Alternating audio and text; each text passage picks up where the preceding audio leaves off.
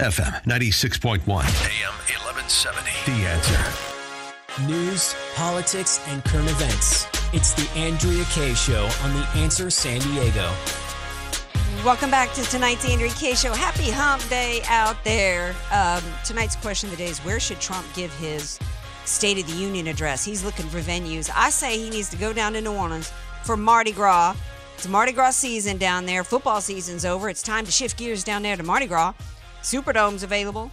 He should roll in. We call Mardi Gras parades, we call them crews. I think he should roll in on a Blaine Kern float for the crew of MAGA. DJ Carrot Sticks thinks he should throw out MAGA hats.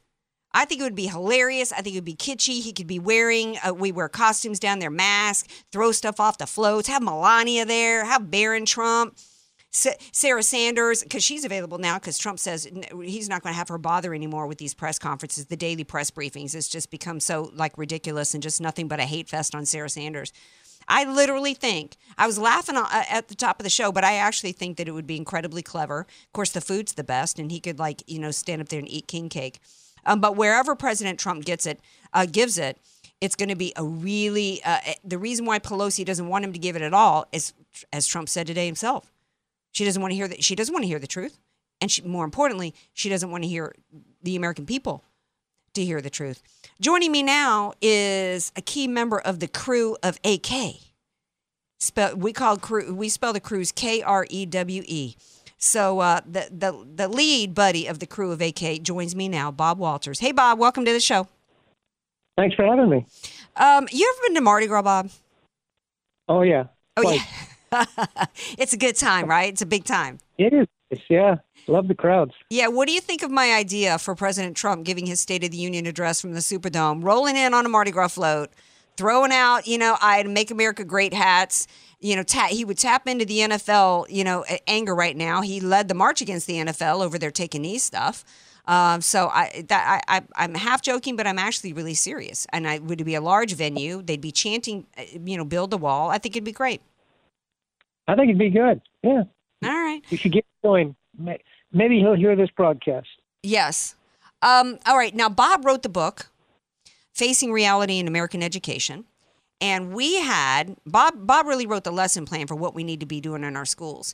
And the schools out here in California, it's made national news, but nobody's really been talking about the details of it. The school teachers, I think 30-something thousand of them out of L.A., decided to have their own little form of a government shutdown by walking out. And I don't know why. I haven't heard why from anybody, what this was about, what their demands were about, what they ended up getting to the cost of the taxpayers. I know what the students haven't been getting, Bob. I know the students haven't been getting an education because half of them can't read or write by the time they get out. What was this all about? I know. It's of course, they said it was to help the students, but that was a false slogan just to get public support. 40% of the students in L.A. schools do not meet national standards in language, and only 30% do in math. So it's really a sad commentary. These teachers now have an average pay of $64,000 a year, and this 6% increase was retroactive, most of it from a year and a half ago, and the rest of it 6 months ago. So they get a nice fat check next week, and more pay doesn't mean better teaching, better school. I'm afraid that's a false thing. And the district now faces $1 trillion in retirement debt. So they might soon be going bankrupt. So this was entirely about a pay raise? Well, that was one of the issues. Another issue was put a lid on the charter schools and how many there are, because charter schools are blooming in L.A. schools, okay, and they don't have to hire union teachers. And that's what they were against. But that turned out to be a state prerogative, so I think we're going to be that battle with the new governor, because the state has to change the rules by which charter schools are created. It can't be up to the district. So this was kind of like union taxi drivers saying we don't want Ubers to have to compete Correct. With. That's what this was about. Okay, so clearly nothing about this had anything to do with benefit for the kids. This was nothing but a power play. I had heard that part of what their demands were, or part of what their complaints were, was overcrowded classrooms. And it's like, well, how did that happen in L.A., where, you guys have been, pushing, all you liberals have been pushing for open borders and bringing in, how many, I think the state of California has, 1.3 million illegals, and the state is obligated to put these kids in our schools. So no wonder the schools are overcrowded.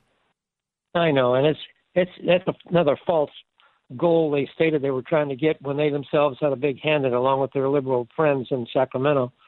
But the truth is, they also put up in this agreement $2 million to pay for lawyers to help protect illegal immigrants who are in the schools.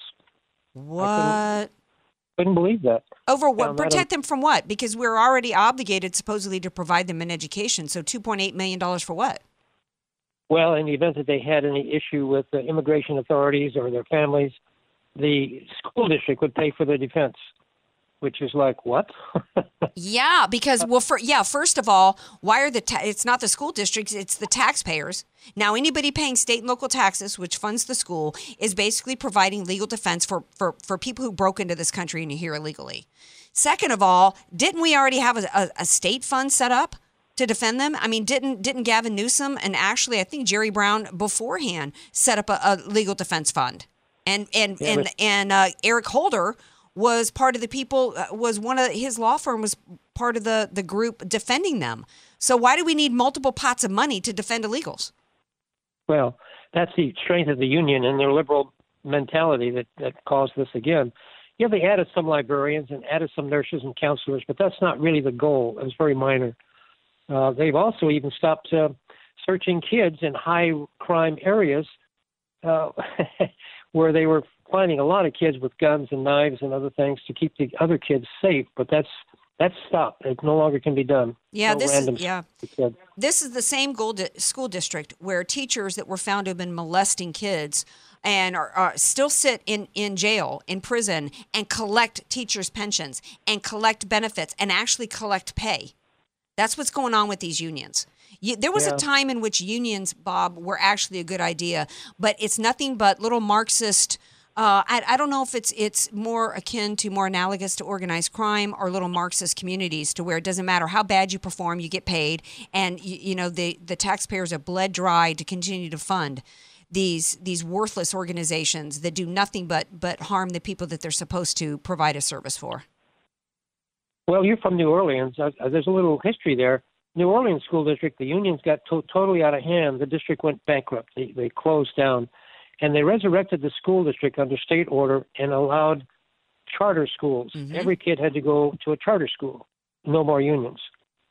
And that might be what has to happen here at some point, although with all the liberal control of the legislature, I'm not sure that might ever happen. I don't know. Well, I do know that the charter schools in the New Orleans area have improved the lives and the futures of countless kids out of the projects, coming out of the projects, and have given them a hope and an opportunity that they never had before with the ratty public school systems that were going on in the state of Louisiana. And let me remind everybody that up until, Bobby Jindal, the state was entirely run by Democrats. So every problem that was going on in the state of Louisiana, you Democrats only have yourselves to blame. Bob, thank you so much for reporting on that. Oh, no, you also, what was this about Notre Dame? What did Notre Dame do with Columbus? Well, they decided to remove, there was a huge mural on one of their major walls, and the school has decided, with pressure from the politically correct people, to paint it over and cover it over so that nobody can see it anymore. It's a huge mural showing and commemorating the founding of America by Columbus for the European people. And it's beautiful artwork done in 1878, and they want to totally cover it. Wow! Just get rid of our history. That's all. Yeah. I mean, get rid of the history. And initially, the plan, the agenda, or the tactics were to separate Americans from history and then to rewrite it. So this is step one, separating Americans from history, and to rewrite it or to change history or to indoctrinate. They're probably going to cover it up with Che Guevara, and because that's the next step, the indoctrination. So it's just that's really what's that? That's the hero, along with the president of Venezuela, I guess. Yeah, there's some stuff going down in Venezuela. I guess there's a new guy that has assumed power down there, and Trump is recognizing him. He says he's not going to do anything to get Maduro out. I think what we should do is we should send that Alexandria Ocasio-Cortez down there. Tell her, hey, why don't you go investigate?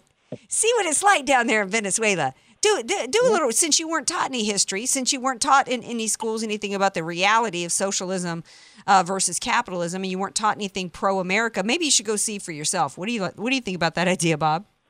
That'd be good. She could be the ambassador for this country. See what it's really like. Yeah, they've actually said I think they've given America 72 hours to get our ambassadors out. I think we need to tell them. Can you please take one? Her name is Alexandria. She loves you guys so much.